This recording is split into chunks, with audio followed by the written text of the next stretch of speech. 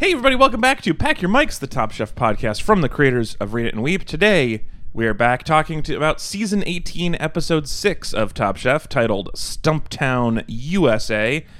In case you were curious or confused about all of the other countries and their stump towns, it's such a catchy nickname that makes everyone want to visit. You can see why a lot of people would adapt it. Logging happened here in the past. Yeah. Ooh. We ruined this before we lived here.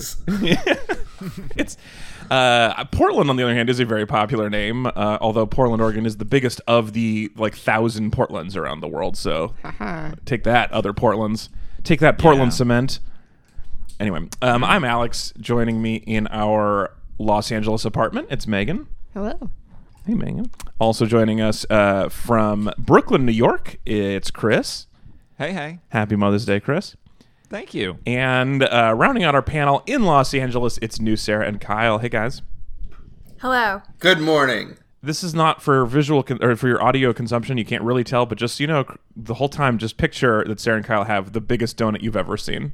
Like a face-sized donut. It's the size of a face. Not a kid's face, an adult face, a whole face. Like a person with a weird round face. Like an adult, a coworker you'd make fun of behind their back because of their big round face. And then they fell asleep.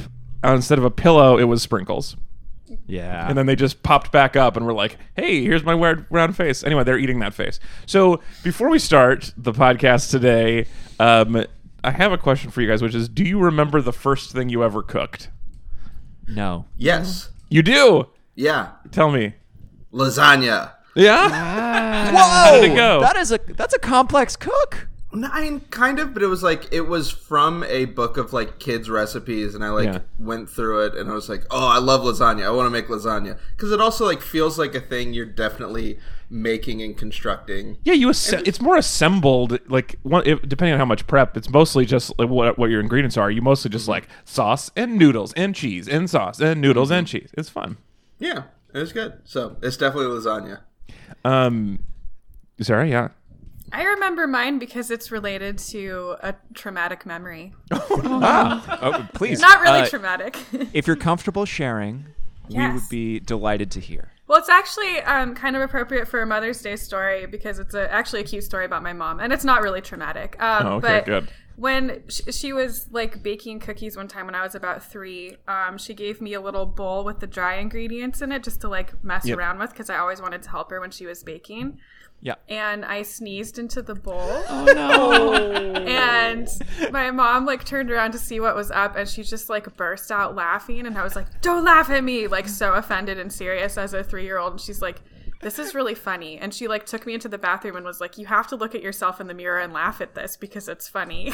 So you sneezed and it just pied you in the my face. face was coated with flour, and in hindsight, funny. I still didn't find it funny at the time because I was a very serious child, but in hindsight I find it really funny, and I actually really love that story, and it's a very good encapsulation of my mom as a mother too. So happy Mother's Day. Happy Mother's Day, Mama Hath. It's difficult because kids don't love to be laughed at, and they are so often hilarious.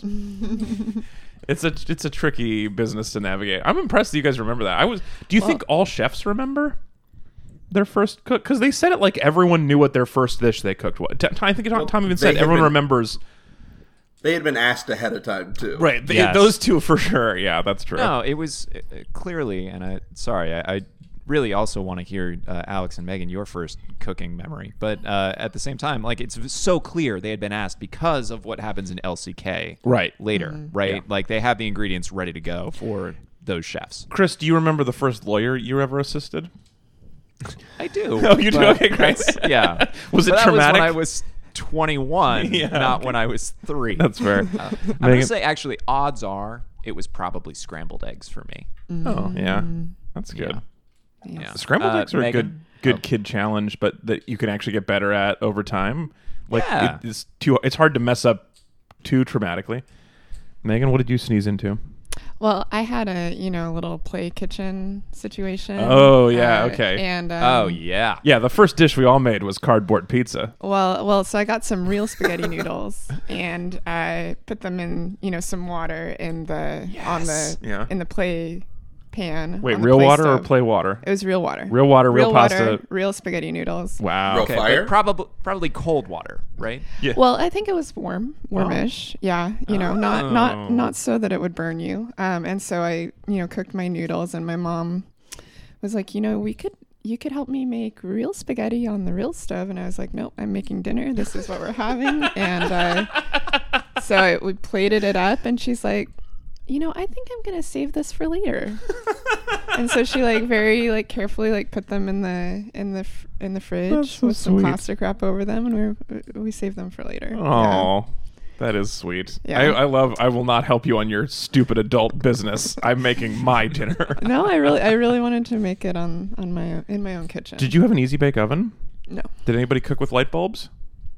No, me I neither. had a friend who did, but I definitely we had a play kitchen, my sister and I. Yeah, we definitely had a cardboard kitchen at one point, which I remember more from the family legend of my dad losing his mind trying to construct it on Christmas Eve in the middle of the night, which is a classic parent memory. Is like, there's 2,000 pieces to this cardboard kitchen that I'm trying to set up, and it's the middle of the night, and I want to go to sleep.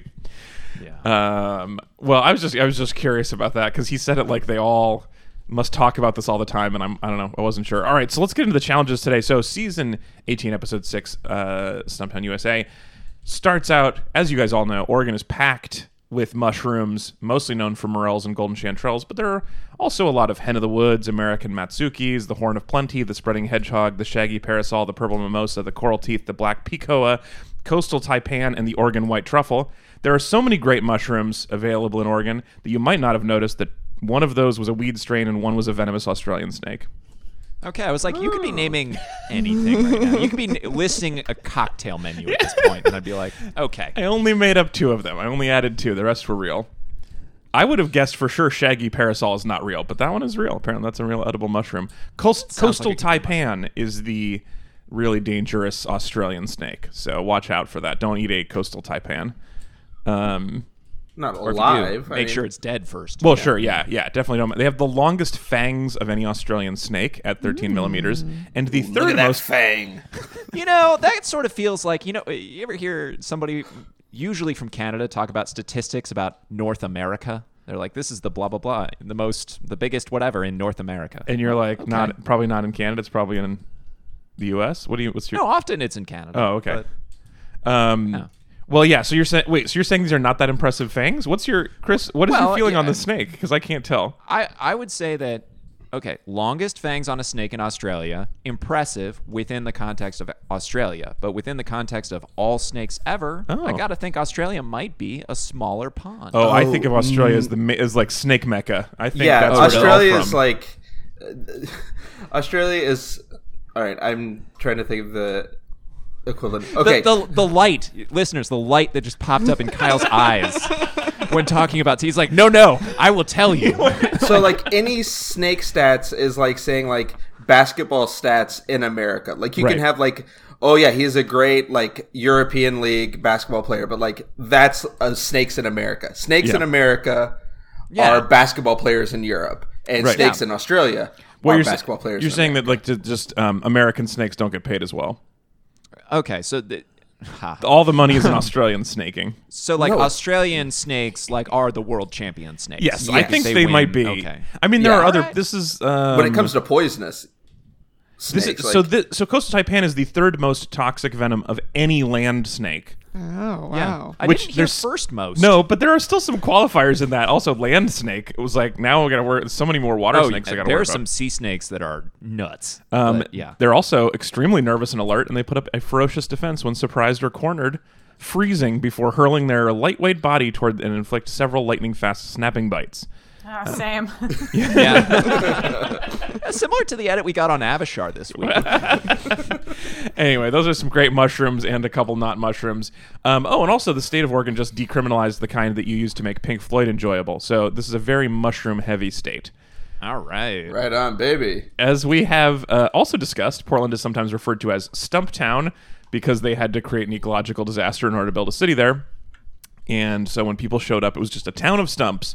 And to honor that fun memory, the chefs must all create an ecological disaster in their backs by prepping their meals exclusively bent over on half of a log. We're Or so kneeling. short. Yeah, or kneeling. That's how short they are, that sometimes it's easier to kneel on your low stress pad. Yeah, you got to honor the food. Pray to your ingredients. I feel so bad for them when they're like, this isn't going to help anything, but it'll make your back hurt. You won't Yeah, taste as the a food difference. TV It'll just person, hurt your back. It was fun to see how the stumps transformed the space along with the decor Yeah, it was pretty. to look different. But in terms of the cooking, like, I was just stoked for the mushrooms. I didn't need it to be prepared on a stump. I agree. Oh my gosh, this one made me so hungry. Oh yeah, this was the first one Yeah. that we could eat most of the things. The mushroom Yeah. challenge. Oh, well, how did you feel though about them including some better than bouillon in exchange for $10,000 from the good it. folks? This is the first product that Tanya and I actually use Yes. and love. Better Than Bouillon is awesome. We're so into It's it. so good. Yeah. Of the $10,000 they gave out, at least 1,000 of it's ours. We have contributed. We are probably one of the top non-chef consumers of non-chicken broth from the Better Than Bouillon folks. It's so often sold out because we buy a lot of it. It's Wow. We've never used. This household is convinced. Highly recommend. Oh yeah, for the Yeah, vegetarian no, it's- broth options, the Yeah. no chicken Better Than Bouillon is excellent. great. Yeah, we use the veggie bouillon in place of like chicken stock, beef stock, anything that we're making, and it always turns out great. They have a no beef stock too, but it's not available. It's not stocked often. We haven't gotten the imposter one. We just get the vegetable Yeah. like kind, and it's The no fantastic. chicken is better than the vegetable kind, in my opinion. Okay. Yeah, it's really solid. It's changed our soup life. Although Megan was, as usual, disappointed that prize was $10,000 and not a lifetime supply of tiny bouillon jars. Because I would totally take that. I'm tired of like driving around to different Whole Foods to figure out who has the no chicken. Oh, we just order it direct from the manufacturer. Yeah, sometimes we've done we do that. Yeah, but they're sometimes sold out. So or out Yeah, of stock. and we with gotta that like. one. Yeah, I always feel like also if we're ordering something that is inexpensive and extremely heavy and fragile, like I feel guilty if we're not ordering a ton of it. So Order a ton. Like, it doesn't go bad, does it? we have. I think the last time we did it, we ordered 6 of the bouillon. That's what I'm saying. We contributed a lot to their money for this. Yeah. And So- Hannah also mentioned, listener Hannah also said, I thought the Better Than Bouillon SpawnCon wasn't too bad because I used the product myself, and also they didn't really focus on it as an ingredient. So it was a very apparently they paid the amount to be mentioned, but not forced to be included. Well, but when you have 30 minutes to develop as much flavor as possible in like a mushroom And there's thing- no Campbell's soup stocked. Yeah, exactly. Like, you actually don't have time to make your own stock, even if you're a chef, right? And to really develop that. So I thought, like, it was a really clutch pairing. Yeah, it was cool. With a quick fire. I And- love the challenge. Like, Yeah. this might end up being like my favorite all around episode of the season because like I loved it. I love this challenge. I love them being on stumps.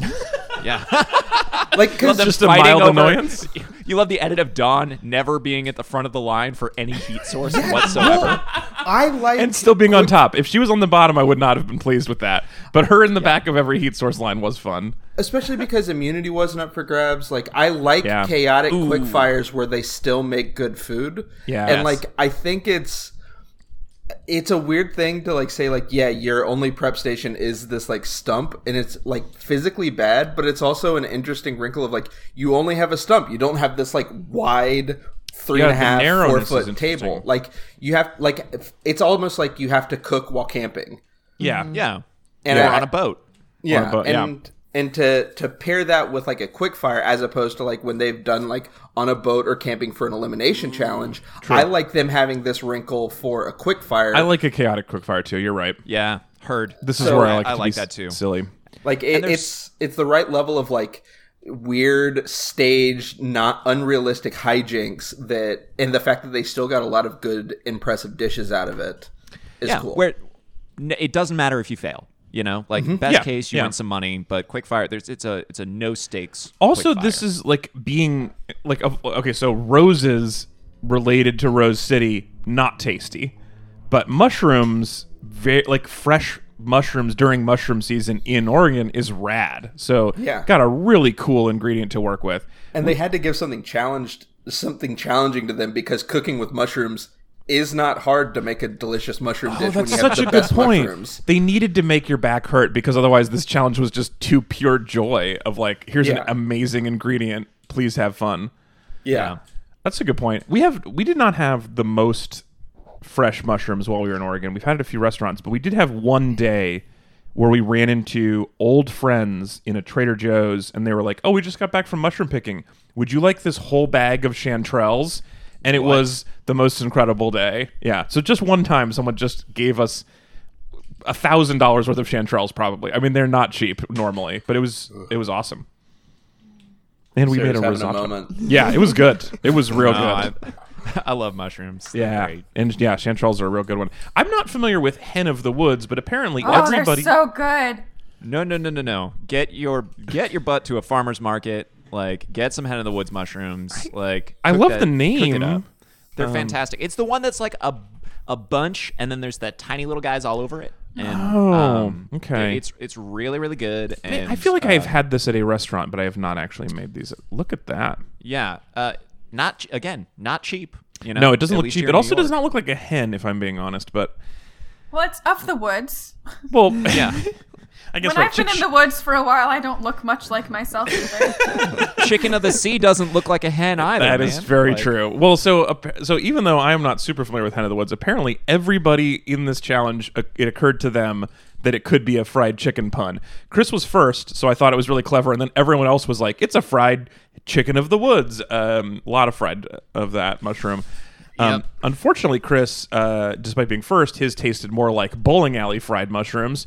And so, Sidebar: Chris needs to get eliminated, so I stop getting confused on this show. fair, very fair.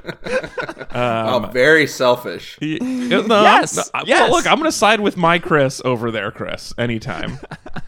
Get rid of him. We have too many Chris's on my TV. I like Chris. He's great. It's just whenever I hear Alex talking. Fair, So, yeah. Well, so joining he who shall not be named on the bottom are Nelson, whose crab and chanterelles turn out to be pretty lame, and Poor Byron, Nelson. who makes He's in so much confit pain. but drops salt like Yeah. it's confetti. I think you guys were reacting so much to poor Nelson that you missed Sorry, both those jokes. sorry. It's fine. People at home caught him.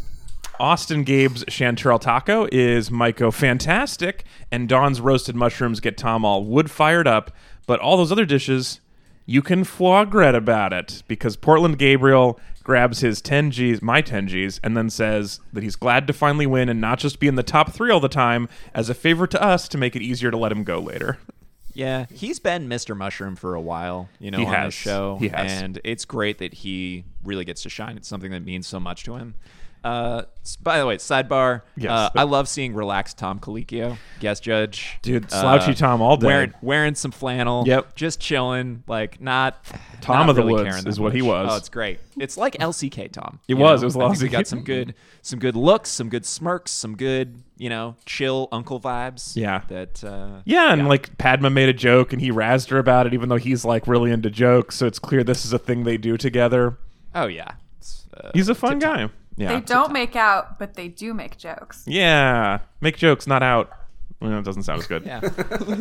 Is there a strong Tom and Padma should make out? No, this was last week. contingent? This is the thing you missed, which Oh, was. sorry, I missed this on the show. No, it's fine. So before, in their Zoom call with us at our event in LA last week, before the drive-in movie episode played, Tom said on the thing, even though he was in a car with Padma watching a drive-in movie, they did not make out. And he said it in a way that I thought was a little too much protest for something no one was wondering. So now I'm suspicious.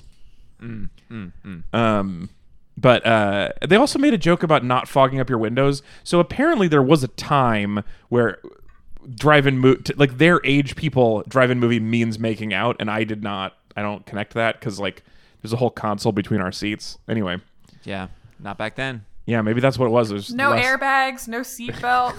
Yeah. no cup holders. You could just lean over. Makes sense. Yeah. Anything else on the food jump out at you here on these mushrooms? So I just yes. want to eat all Go. of them. yeah, Except for the Oh. foie gras. Yeah, Except for the except winning for dish. foie. What the heck? yeah, he did so good and he won with it. But you get a mushroom. He's like, Yeah. finally a mushroom challenge. Let me put this liver all over it. And Those then, figs as you must have been mentioned, real good. none of the comments had anything to do with the foie No, gras. no one mentioned the foie. No. Good. But apparently he didn't blow it, so that's something. Yeah, my only other comment is that Maria's cabbage wrap, her mushrooms must have been amazing because that looked so cumbersome to eat, and the cabbage looked so just raw and unnice. I don't will- know. Yeah, that was funny when Padma was like, "So should I eat it like a cabbage wrap?" And she's like, "Well, you could." Yeah, and she said it like she's like, you could, but it'll be messy. And then like, I told you to be messy. She had a weird like aggressiveness. Why did you And wrap don't- it in a cabbage? Yeah, Exactly. It's like, well, then you gotta adjust this dish, man. this is just a cabbage plate to be eaten with a fork. Or if Padma's gonna do it, like, no, you shouldn't eat it like that. Actually, I think it's just a cute piece of cabbage. Eat it with your fork. Like that would also have solved it. Which Tom did. Yes. Yeah. But also, Padma is a Olympic level food TV eater, and she did it. She did. made it look okay. Yeah, and let But- it get. She didn't I spill do have a- anything. Yeah, Yeah. I do have a question, which is, has anyone successfully made like a lettuce wrap that you can actually eat without? Without it being mean, too It messy. doesn't fall apart. Yeah, At a without- restaurant. I never make it at home. Right. Okay. Well, the thing is, as someone who, as we've said, I've worked at P.F. Chang's. Like the thing with lettuce cups is you aren't using forgot like that. a full leaf. You like it's chopping it down, Okay. Yeah. so You it have to get is the right already size. like kind of cup shaped. Yeah. And they are just using like iceberg lettuce. They're not using like fancier Right. lettuce. I don't think you'd want to use like Bib or Right. some other like more like fancier kind. Sorry, drinking lots of coffee and ate that big donut. There is a big donut's coming person-sized back up. donut inside Kyle right now, so he's haunting him. But yeah, it's you want like the iceberg lettuce because it's firm. It kind of is crunchy a little bit, but then it like that's the right level of pliability for a lettuce wrap. Okay. Yeah. I've been to like Vietnamese places where they don't use iceberg. They use like a butter lettuce or a green leaf lettuce or something like that, and those things fall apart. It's delicious, but it falls apart all the time. Yeah. Wrappers that did not fall apart. Gabe's taco shell, his tortilla made with mushroom better than bouillon.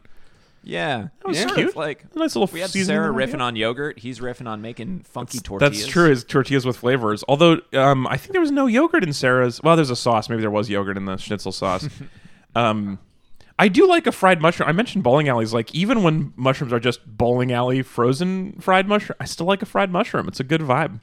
Oh my God, there's a place in Washington, and I always forget what town it's technically in. It's like out towards the mountains.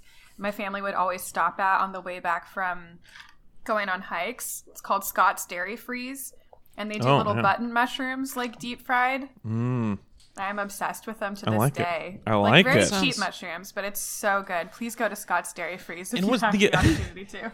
You can also get a lot of you get a fried mushroom sandwich a lot. I've had a bunch of those. The only thing about a fried mushroom is that if it's a bulky mushroom, sometimes when you bite into it, boiling hot mushroom water shoots out all over your face. So that's a concern. That's the thing. Yeah, you really got to get the moisture out of it before you fry it, right? Yeah, I would think. I didn't pay close enough attention how they were preparing all these, but anyway, this looks just so, even just like glancing through the pictures again, what a delicious looking challenge. This is one of the few that make me super hungry. All right. Any other thoughts on the quickfire before we move on from Mushroom World? No all right. immunity. I would like more. Oh, yeah, no quickfire immunity ever. challenges. Good. Yeah. Sorry, go. No immunity is good. I just would like more quickfire challenges where they decorate the kitchen. Like I like just like they had different lighting and like they Yeah. were sort of like cooking and even more in the round since like they had moved like the stumps closer together in a weirder way. Like, Oh, right, because I- before it was so huge and spread out, so now they were all just like stumped up together. Yeah, It was a stump I clump. would like to see them, and I also liked it last week when they had the like way too many flowers for the rose challenge. Yes. Like just decorating the kitchen would be fun. Yeah, I like it. Yeah, more production design kitchen challenges. Before we're leaving the kitchen though today, because before our next elimination challenge, the chefs get a field trip with members of the Confederated Tribes of Umatilla, and they see some traditional fishing methods, not catching methods. Fishing methods that the tribes won a hard-fought court battle in order to maintain after we ruined the Columbia River with a bunch of dams, which is actually a very cool story. I do like that all the build up to fishing, and then she's like, "Well, look, there's nothing here now, but." They had a couple. They had Yeah. a couple in a bag when they showed them walking back up the trail. Good. Okay, I didn't notice that. That's good. It's still super hard. Then the chefs must honor the indigenous people of the area by cooking dishes using the first foods. They call it surf and turf, but since it's a river and a forest, that doesn't really make a ton of sense to me, so I'm just going to call it wet meat, dry meat. So they're paired up in a wet meat, dry meat situation. Shota and Sarah are cooking smelt and rabbit, so they call themselves Team Tiny. Yeah. Avishar and Chris have venison and sturgeon, which a listener at Leprechaun says should make them Team Virgin. Venison, sturgeon, Team Virgin, which I also like a lot. So I continued the thought process, and we'll be calling Maria and Byron's elk and salmon Teams Elon. Team Elon? I can't really do it. It doesn't sound as good as it looks. Gabriel and Nelson's trout and antelope will be Team Trope.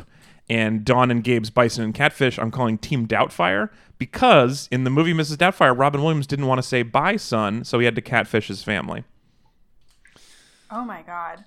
I actually am really into that. That's pretty good. We're not laughing because I think our minds are too blown. It's a little stunned, yeah. A long pause and then "oh my god" is a great response to a joke. I'll take that all day. So the chef's wet dry dishes are all at least good, with a mole in every pot and a puree in every driveway. But the cream of duck potato crop are Team Doubtfire, which make the dish the judges wanted to love me tenderloin. But like we always say, whoever smelt it dealt the winning hand, because Team Tiny comes up big with their tiny fish 200 ways. And never was more fun had than by Sarah and Shota and Tiny Fish. Boy, they loved those fish. Man, Shota just seems like a good time. He does seem like a good time, because immediately he also seems like a kind of good time that I would like hang out with, because he likes to gossip. As soon as they got in their BMWs, Shota was like, who do you think's in charge of each of those other teams? Who's taking the lead? He immediately wanted to dish. Well, he's a troublemaker, both in action and in opinion. He does. He's so fun. Like it was like the third episode when they someone was talking about how they behave around different people, and like when you want to do like bad kid shit, you do it with Shota. Yeah. That's so fun. Also, Sarah admitted that one of her secret desires has always been to run a bougie micro cannery, and afterwards she said that was weird, and I was like, yeah, I feel like you're right. A lot of times when people say something's weird, it's not that weird. You're right. That's a weird dream, but I want you to have it. I love it for you. That seems like a responsible dream, though, because it seems like running a micro cannery, it is very bougie. And the good thing about bougie is bougie make money. Yeah, that's how. Yeah, in order to be micro, you have to be able to charge a lot for these tiny fish. I just paid a lot of money to Fishwife in Southern California for some smoked trout that was very ethically harvested. Oh, that's so nice. Yeah. Yeah, you spend that money, and also she doesn't have to work in a restaurant. She gets to be a factory manager instead of a chef working 4 p.m. to 2 a.m. 6 days a week. Yeah. I love it for her. I hope she gets that dream. I believe that it could. I mean, considering how long we talked about beans a couple weeks ago, I feel like this podcast alone could keep your tiny cannery going. Yeah. Also, you guys want to talk about beans? Yeah. Y'all heard about beans? We still don't have any. Oh. Well, maybe next Rancho week. Gordo. We're convinced they're just difficult to acquire sometimes. Also, if you can't make enough money on your tiny micro cannery, you can also make money on your Team Tiny T-shirts, which Sarah and Shota were selling on their Instagram account to benefit a local, a Seattle local environmental charity. Oh, that's wonderful. That was very cool. So, although the shirts say Team Tiny Fish, and I wonder if there was an edit thing where they called it Team Tiny Fish and not just Team Tiny. I think Team Tiny is funnier personally, but yeah. Well, rabbits are kind of tiny too. Yeah, that's what I was thinking. They were the smallest of the game. But clearly they were more about the smelt. They were like, so this is technically rabbit, but we've wrapped it in smelt to show you how much we prefer the smelt to the rabbit. Oh my god, this picture of them in their shirts having food together is so sweet. And there's a dog. I love it. That's great. Yeah. But I know it's kind of, we're already at the results phase, but I feel like we had one of those wonderful Top Chef episodes that really connects the chefs to the ingredients, to the location, to the food. Sarah was getting visibly emotional while, speaking, as was Maria actually, while speaking with the tribe's people. Mm-hmm. And, I was getting emotional on the couch as well. I thought it was really great. And they got some ingredients that were just harvested from by hand. Local... When the tribe was these are baskets of potatoes we just picked by hand today. Oh, those duck my potatoes. God. They said they hadn't been able to harvest them in like years. Like, Yeah.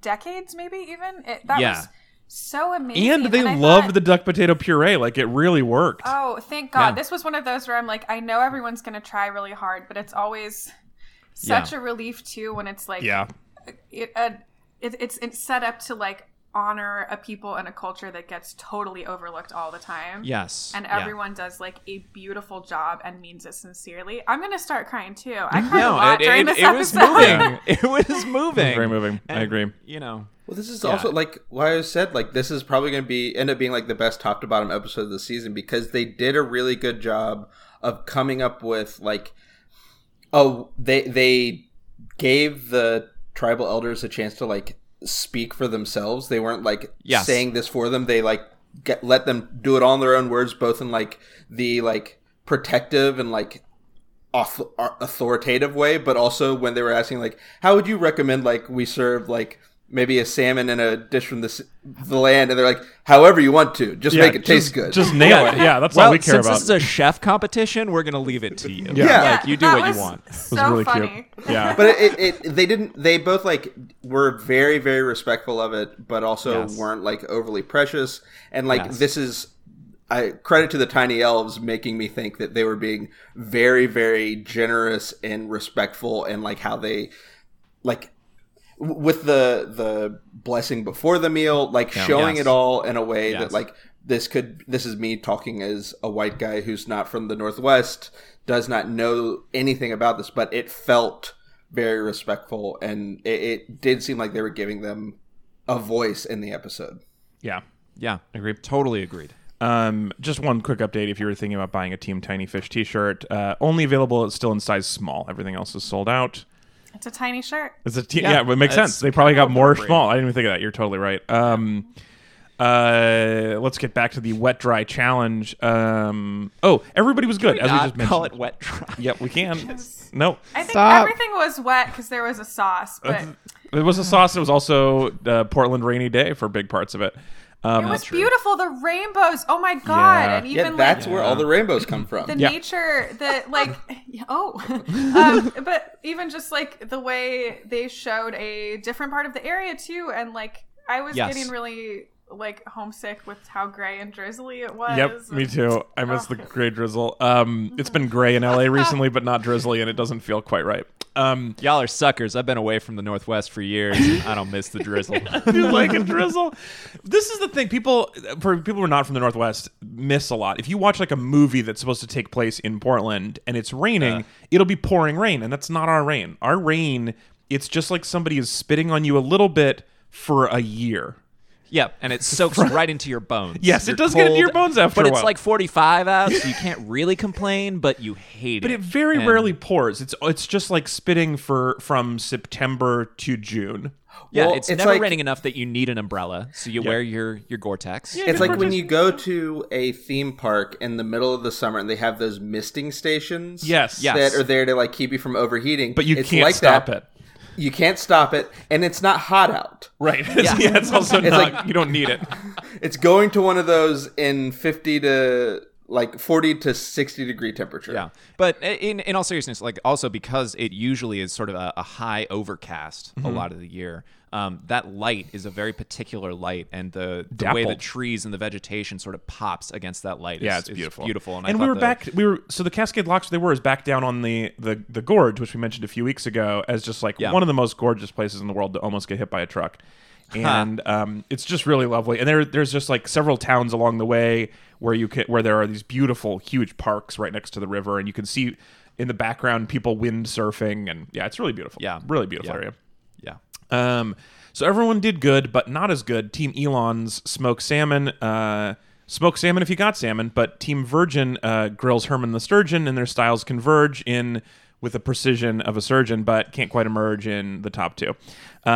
Team Trope. You're going to have to explain Herman the Sturgeon to everyone else. Okay, great. They did not actually cook Herman the Sturgeon. Herman the Sturgeon is a famous sturgeon that you can visit along the gorge. There's a place where you go see Herman the Sturgeon, who's like 15 feet long and he's in like a 16-foot long pond. It's not. It's just anyway. He's just a famous like 100-year-old sturgeon that is near the fisheries. That's just like, but he's not for fishing. He's a friend.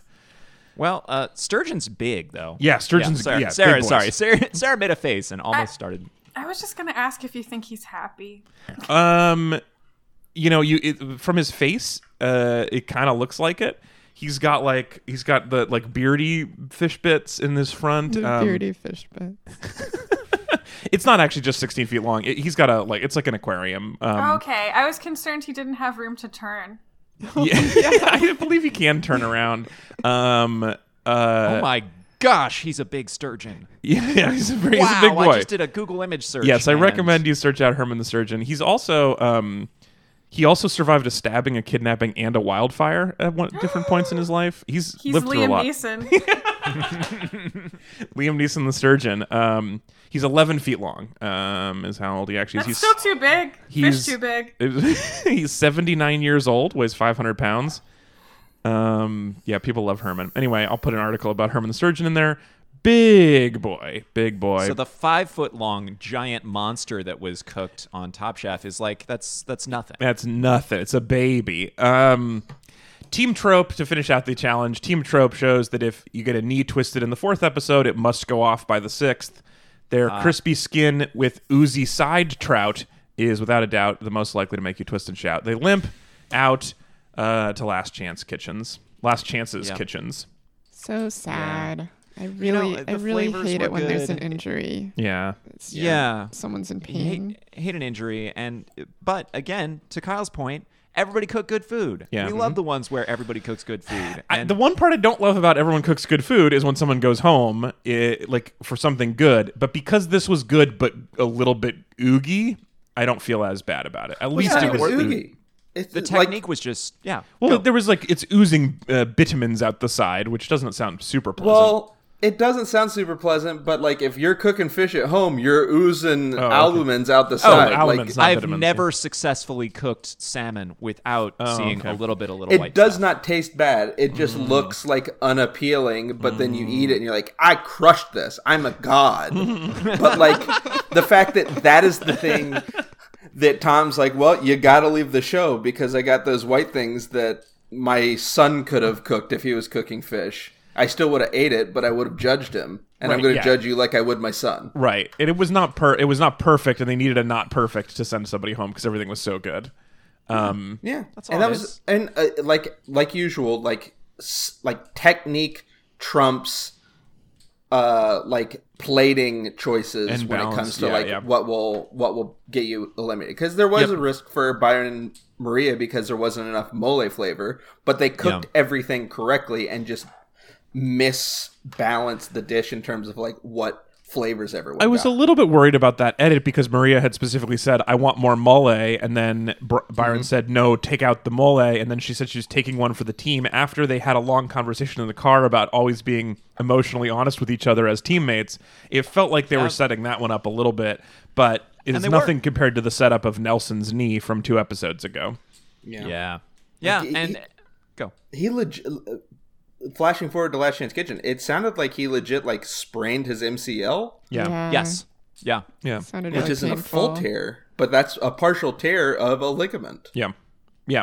I don't know, because he said he left for the future of his business and his family. I don't know much with that injury about like what the risk of continuing to play through was, but it's incredibly, insanely painful and he needed to get off it. Well, it's because for his job and family, like if you're a chef, you're standing on your feet all the time. So a leg injury is like if it becomes a chronic pain or something that advances, he has to That's be what I mean. off Is I his don't know. feet. I don't know what the risk of this becoming a chronic injury was if he continued to play through, which is good. I mean, I think this is good that hopefully he will recover from this fully.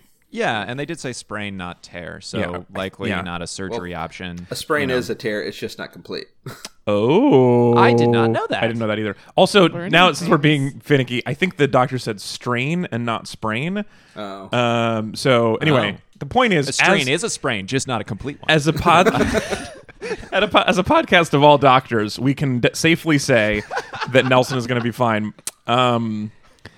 But there's two main controversies I think about this episode.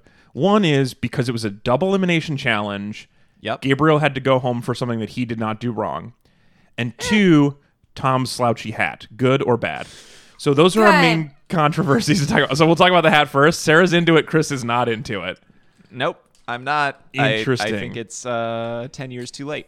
But yes, it is out of date. He's for a sure. dad, I though. was He's supposed happy to to be. see it because I wanted him to keep his head warm. So I guess No. from a practical standpoint, I was in. Yeah, everyone No, was cuddled up in blankets. Yeah, almost the whole everybody had time. blankets over their legs were during so all the cold. judging. It was so cold. Yeah, it was nice. And you're right. Tom needs to stay warm. And globally, I do favor a laid-back Tom in a hat. Yes. Like that's always, I always like that over Tom not in a hat. I just don't love this hat. No, Panama Tom is better, but it was too cold for Panama Tom. Yeah.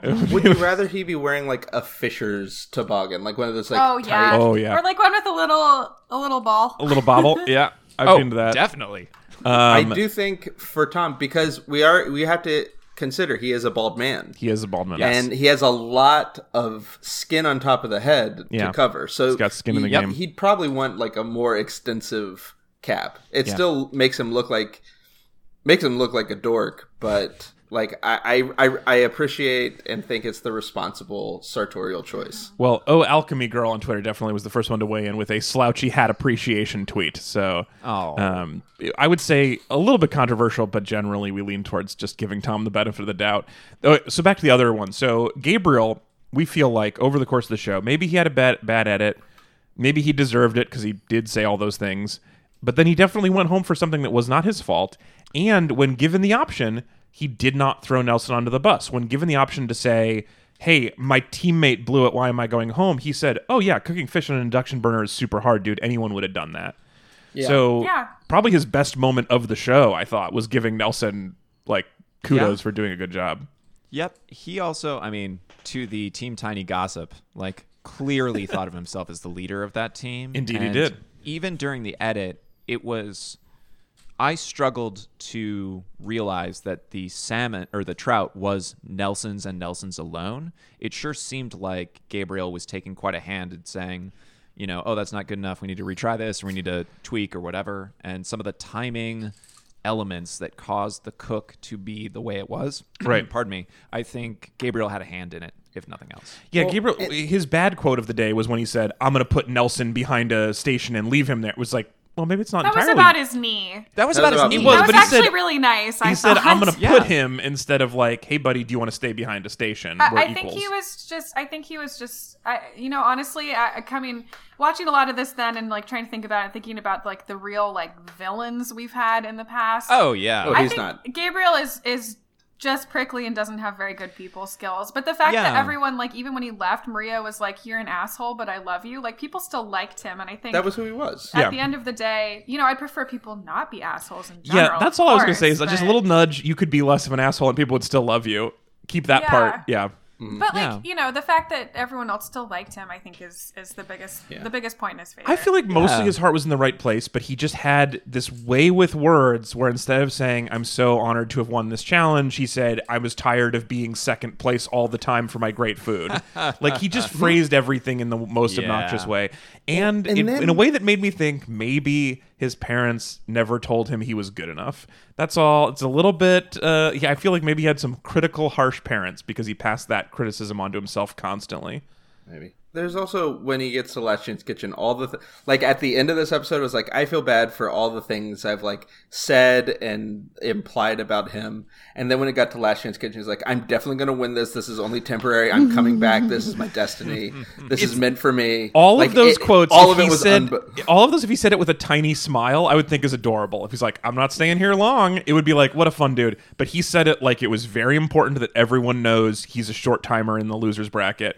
And he meant it very much. And then, but this is the part where I hate to like, I don't want to like overanalyze somebody, psychoanalyze somebody, but it just the way when he was saying is after he lost the first Last Chance Kitchen, and the way he said like, I didn't focus enough, it was just so intensely self-critical that I was like, I just want Gabriel to be a little happier. I want someone to tell him he's good enough and then for him to be happy. Yeah, and Yeah. I mean, I hope that he gets the chance to like relax a little bit on the rest of this. It's not really a vacation for him because he's from Portland, but in this like time off from work, you know, and like hanging out with other people and maybe having some time to chill. Because I'm sure if you're like an intensely self-critical person, this type of competition has to raise a lot of issues for you too, and make it even harder for yourself. Good point about him being. He has a massage. Yeah, and, like, does his nails beer. with Brittany. It's sad about. It's a good point about him being from Portland. It's got to be weird because he still has to be in the bubble. I assume they don't just let him go home, so he's just like staying in a hotel in his hometown and not able to leave. That's weird. I don't know. I wouldn't mind that if the hotel was nice, like here. It does seem like it is nice. Yeah, that's true. What do you guys think about having a double elimination and then a double or double last chance? Like, it almost feels like they didn't have to do this. No, you do. It's like you have the double elimination because you're bringing someone back. So like, there's a net one person leaving this week. Right. Yeah. So I love it. Like, I think it's great, and I think this is a great challenge to do a double elimination on, especially compared to the other dishes where, like, yeah, Nelson and Gabriel had like a clear mistake that set them apart, but if you look at like what everyone else made, there was a step up of collaboration on all those dishes that I think also contributed a lot to why they were successful and why those teams like won and were safe. Like, the other 4 dishes, I'd say there was something that elevated the wet meat, dry meat combination above like the traditional like steak next to a lobster. But Nelson and Gabriel's was like, it was a piece of steelhead on top of a grilled antelope. It actually kind of looked like they were wrestling. Like that was how not friendly they were together. Or cuddling. Yeah, or cuddling. No, and I agree that as an audience, based on the episode, it feels like there's justice. I also think that for an LCK, like structurally, for someone to be coming back into the show, the kind of boss level for them at this is, you got to take on not just one chef, but 2 recently eliminated chefs, and those are the 2 most recently eliminated, and therefore, in theory, some of the harder chefs to beat. So, like, in order to have that mid-season sort of mini-boss LCK arc, put them against 2 chefs. And that sort of, and it also, because somebody's coming back, agreed. Like, you're only down 1 chef at the end of it. I was a little bit worried about the team setup because there's so many people here that feel like they should be in our top 4 in the end. They should be in our top. But the 2 winning teams, which made it a little bit easier, the 2 winning, the 2 top teams had Dawn, Gabe, Shota, Sarah, which are probably my top 4 people. My prediction for top 4. I mean, Gabriel, I thought could have been up there, but he is, of those 5, the person I would be least sad to lose. I assume Shota and Sarah are the finale with Dawn and Gabe knocking at the door. Yeah, I'm looking at this list. I'm struggling to see who else. It's some combination of those 4. I don't know who it, but so just looking at the way the edits have gone, the way the elves have told us, we feel like I think I said this a couple weeks ago, that the thing with how little we'd heard about Nelson was that we assume that when we hear about it, it's because it's the end. And I feel like Chris and Byron both had like brief mentions on their episodes. They did well, but just none of them are getting enough stage time to think that they're in the finals. I don't know. I mean, like, to me, and this is, I see Chris and Byron both, and for different reasons, I guess. But I think that either of them are very capable of a mid-season blossoming arc where they learn through Top Chef to cook their food. Yeah. Byron is an EMP, rule follower guy. Maybe he gets into what he wants to, cooking from his heart or whatever. He's an electromagnetic pulse? 11 Madison Park. Oh, yes. Wait, he is? Sorry. Yeah. Oh, I didn't realize that. 11 Madison Park's the one that like just announced they're going all vegan.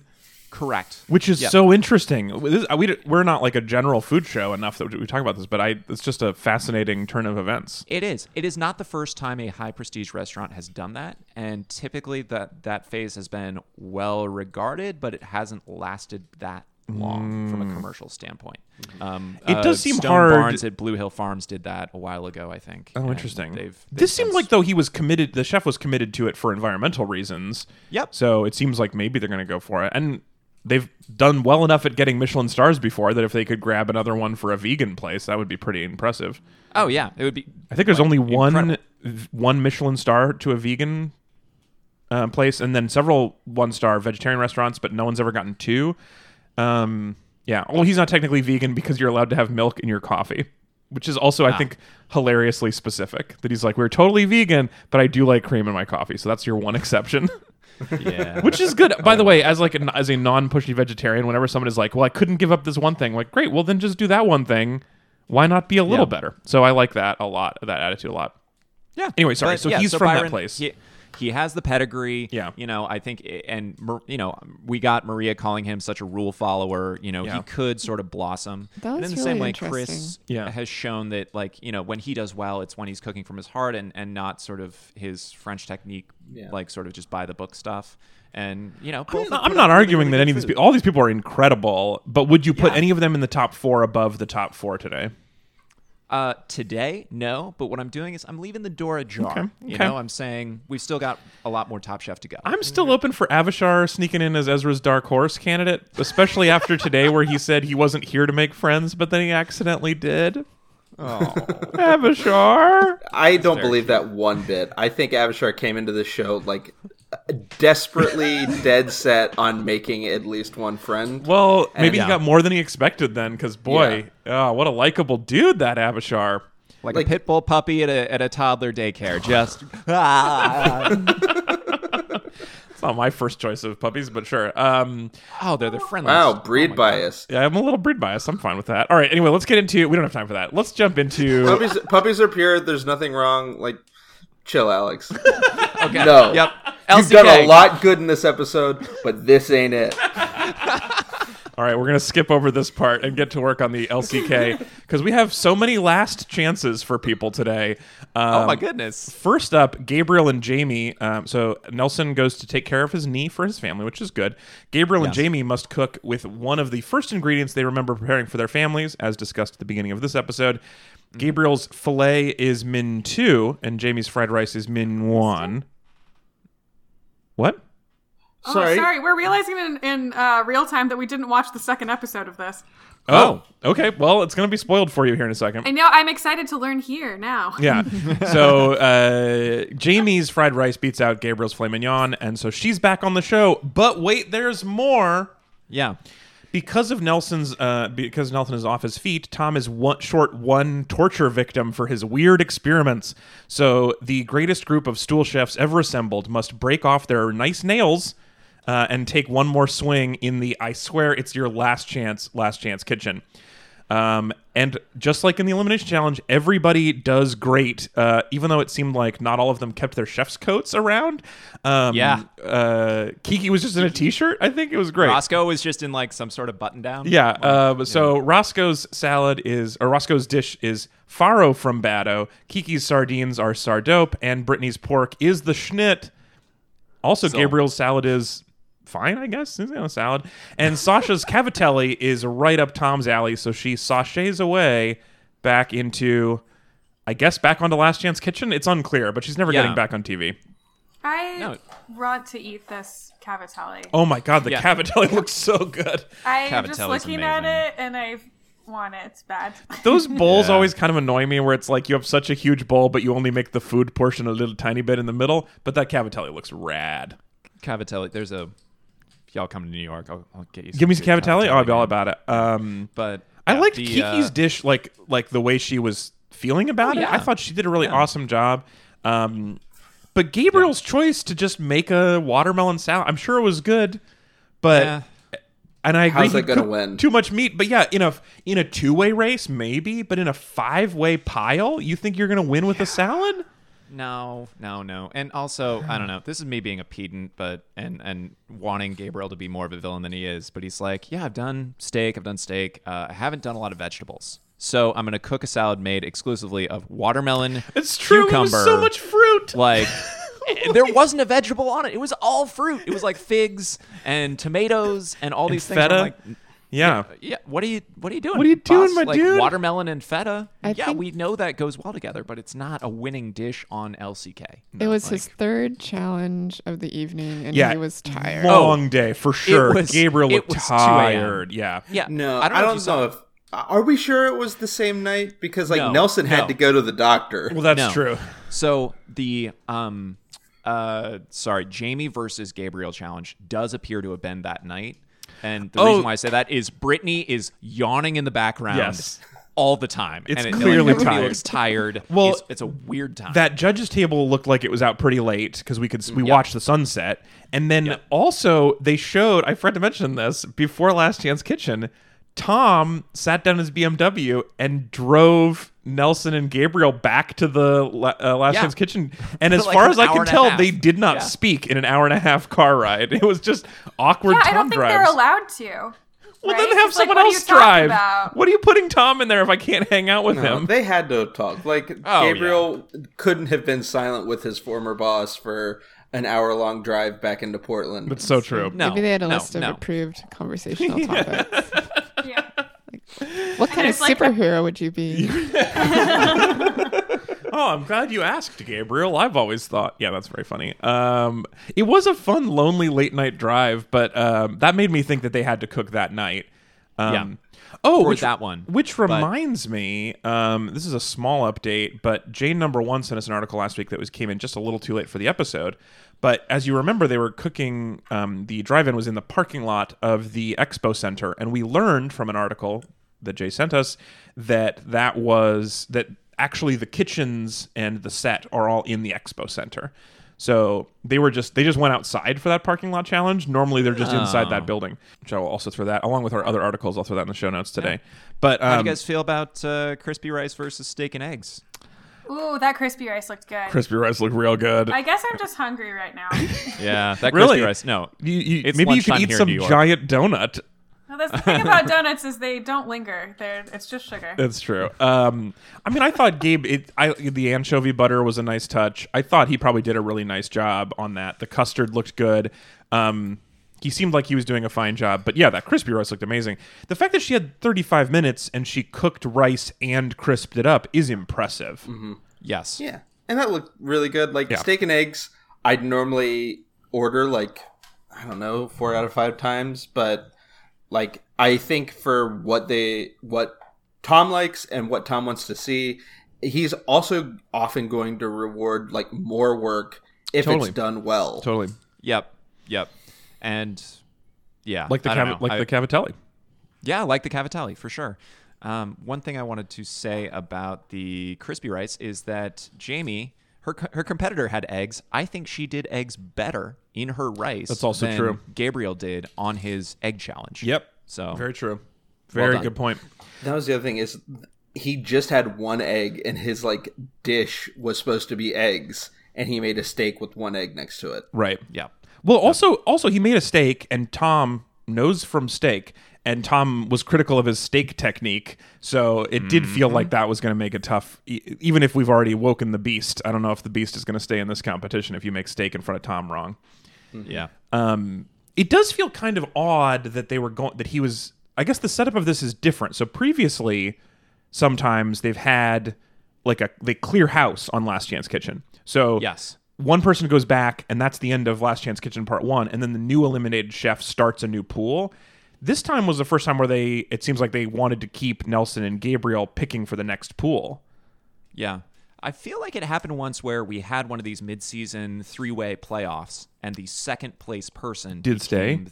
Did stay. Yeah. Okay, in well, that's sort of clearly what they were position. trying to do here. Yeah. I think that happened last season where Nene lost to oh gosh. I'm blanking on This does sound familiar, though. Yeah. Nene Fair. was double eliminated with chef from season 1 who was the challenge consultant. Oh yeah. Oh, Leanne Wong. Leanne. I think Leanne made it back during All Stars, but in a double elimination again, and Nene was the other chef. Nene was second place, and then she became the person in Last Chance Kitchen. Right. Yeah. Well, it would have been interesting to see him end up there, Gabriel and Nelson. But I can also see why Tom didn't want to just award it to Gabriel for finishing second out of 2. But it is fun. This seemed genuine. Tom seemed like he didn't have much of a plan. He was like, "Yeah, it's just cook leftovers, do whatever." And then the chefs were like, Brittany is the one who said, he was like, "You weren't expecting this, right?" And she's like, "No, I just got my nails done." So clearly they did not expect to actually be cooking again, which is fun. But 1 in 5 is a tough shot to then have a possibly 10s. You have to win 10 in a row to get back on. So, but I'm thrilled for Sasha. I really like Sasha, and I'm happy to have her cooking again. Yeah. And, he didn't win, but it was nice seeing Roscoe make food that was well regarded. Yeah, I want to watch Roscoe cook more, so I was super happy for him to get a chance. He just seems like such a pleasant guy. What a dude. In the first part, I loved just like I could tell Jamie was going to win by Roscoe's reaction to when he's like, "Where'd you find Lopchong?" Yeah. And then that brings me to my main thing, which is please keep the Stoolies together. I just love them so much. Don't send them home. I was like, he was stunned at the Lopchong, and then Gabriel came over and got corn. He's like, "Oh, cool, corn." Yeah, right. Yeah, so true. Yeah, that's very true. Man, I hope. And also, it was clear before the episode, based on of Last Chance Kitchen, before the preview for next week's Top Chef, that Jamie was coming back based on the reactions of everyone in the kitchen. Yes, yeah, stunned surprise as opposed to like, oh, Gabriel again. Yeah, I will say that asshole. Top Chef has a history of, as just a viewer, teaching me various kitchen skills or just watching chefs do stuff. And as much as the corn was underwhelming, realizing that you could slice corn directly over the middle of a bowl. Oh, yeah. So that it would catch all the kernels instead of onto a cutting board that you then have to scrape off and I just wanted, Chris, just one slight addendum, which is it won't catch all the kernels. That's not possible. Okay. Yeah. Those things go rogue. You're going to get you're going to find kernels a month later. I guarantee it. But yeah, it is better with the bowl. Yeah. I'm like, dude, that's great. I'm going to do that at home. Good technique.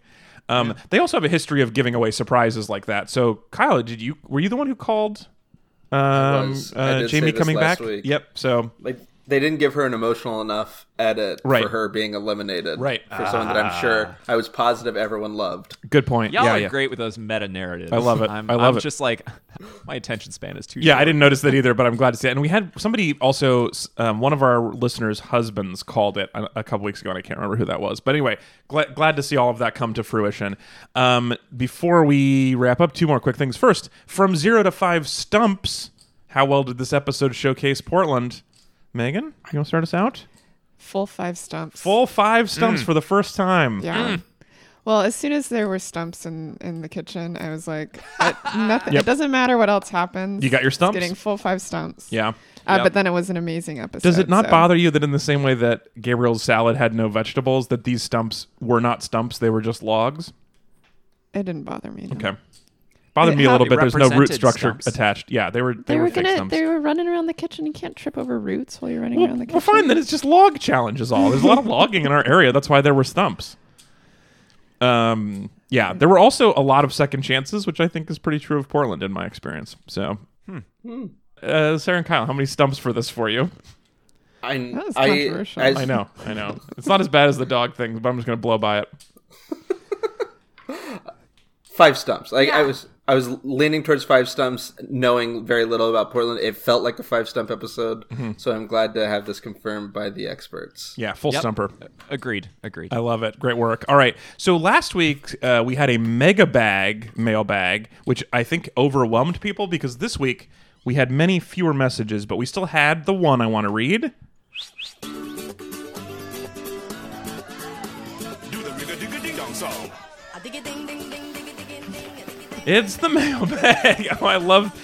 We went to this before. We used to do all audio. Now we've been doing some video so we can see each other dance to the mailbag song and Chris to be upset, which is so great. Anyway, you can get in touch with us by sending us email, podcast@read-weave.com. We're also on Facebook and Twitter and Instagram. And I got a few corrections on people's names, so I'm sorry at Jake MHS that I called you at Joke MHS. I don't think you're a Joke MHS. I think you're a Jake. And obviously, Oh Alchemy Girl is the Twitter handle of a girl from the band Oh Alchemy. I should have known that. Definitely got that wrong. Reading Twitter handles is tough. Yes. Fortunately, no correction from at Leprechaun. So apparently that's how he would or she would like that pronounced. But we did get one email that I want to read quickly, which is from Hannah, who I've mentioned a few things already. But the main purpose of the email, have you guys watched the show Crazy Delicious on Netflix? We watched 1 episode, maybe Yeah, 2. maybe 2. Which one's Crazy Delicious? David Chang. Or no, sorry, that's I think Ugly Delicious. Ugly Which Delicious. one's Crazy Delicious. So there's one season, and Carla Hall is a judge. Yes. Yes, we have seen Crazy Delicious. I like some things about it. Yeah. What does this So reader Hannah say? says it's the most bonkers food show I've watched with the most ridiculous sound stage. True, correct. And I say that as somebody who's watched both of Zumbo's Just Desserts. Basically, 3 contestants face off in 3 rounds.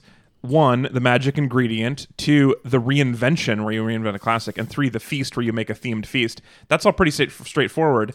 But all this happens in what looks like Willy Wonka's candy room, where the contestants forage for ingredients. Also, they call the judges the gods, and they dress in white from head to toe. It's a real trip. And they're up in a little balcony, so you have to like ascend to the heavens to like give them your food.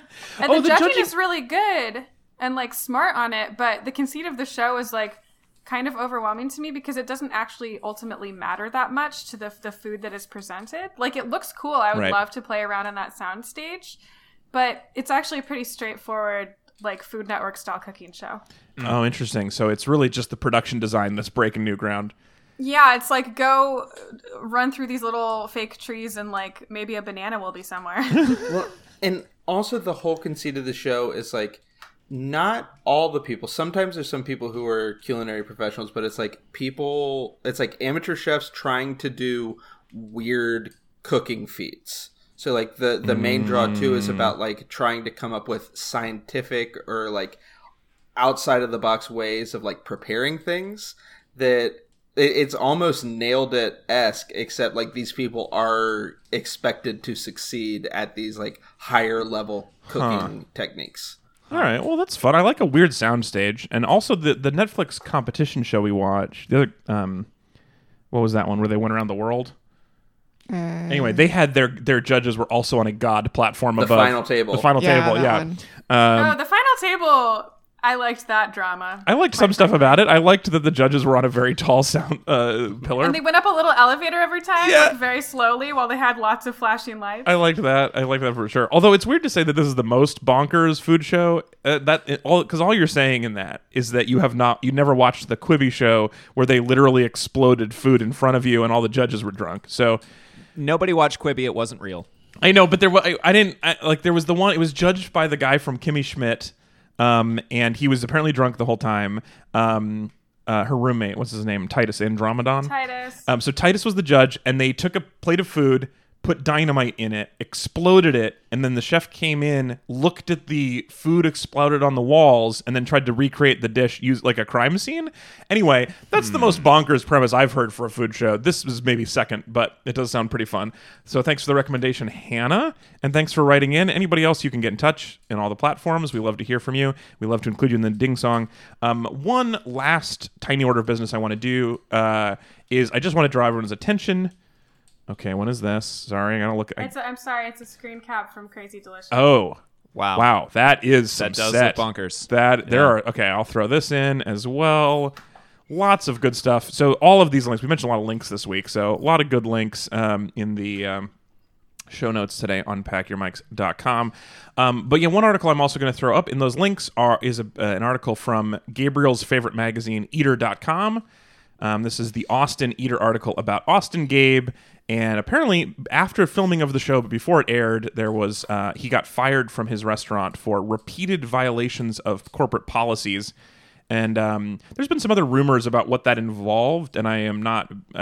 Anyway, I don't know what, but I will recommend you look at this article and just I'll put this up there. And I say this just so everyone has the chance to protect their hearts, because I think Gabe is doing very well, and he was one of my favorites. And now I just want to if he continues to do well, we might learn more about him, and it might get sadder. So protect your hearts about Austin Gabe, everybody, and maybe just root for more for Sarah and Shota and Dawn at this point.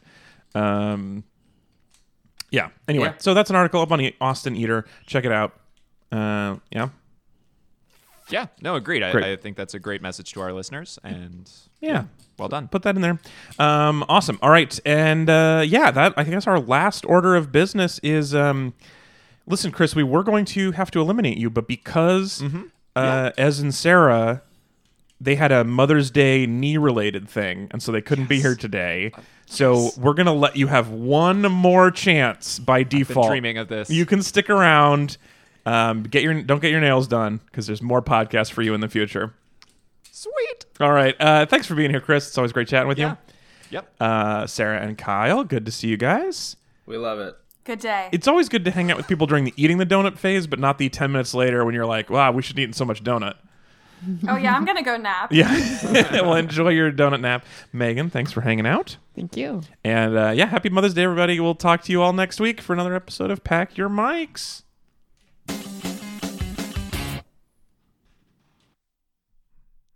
Yay.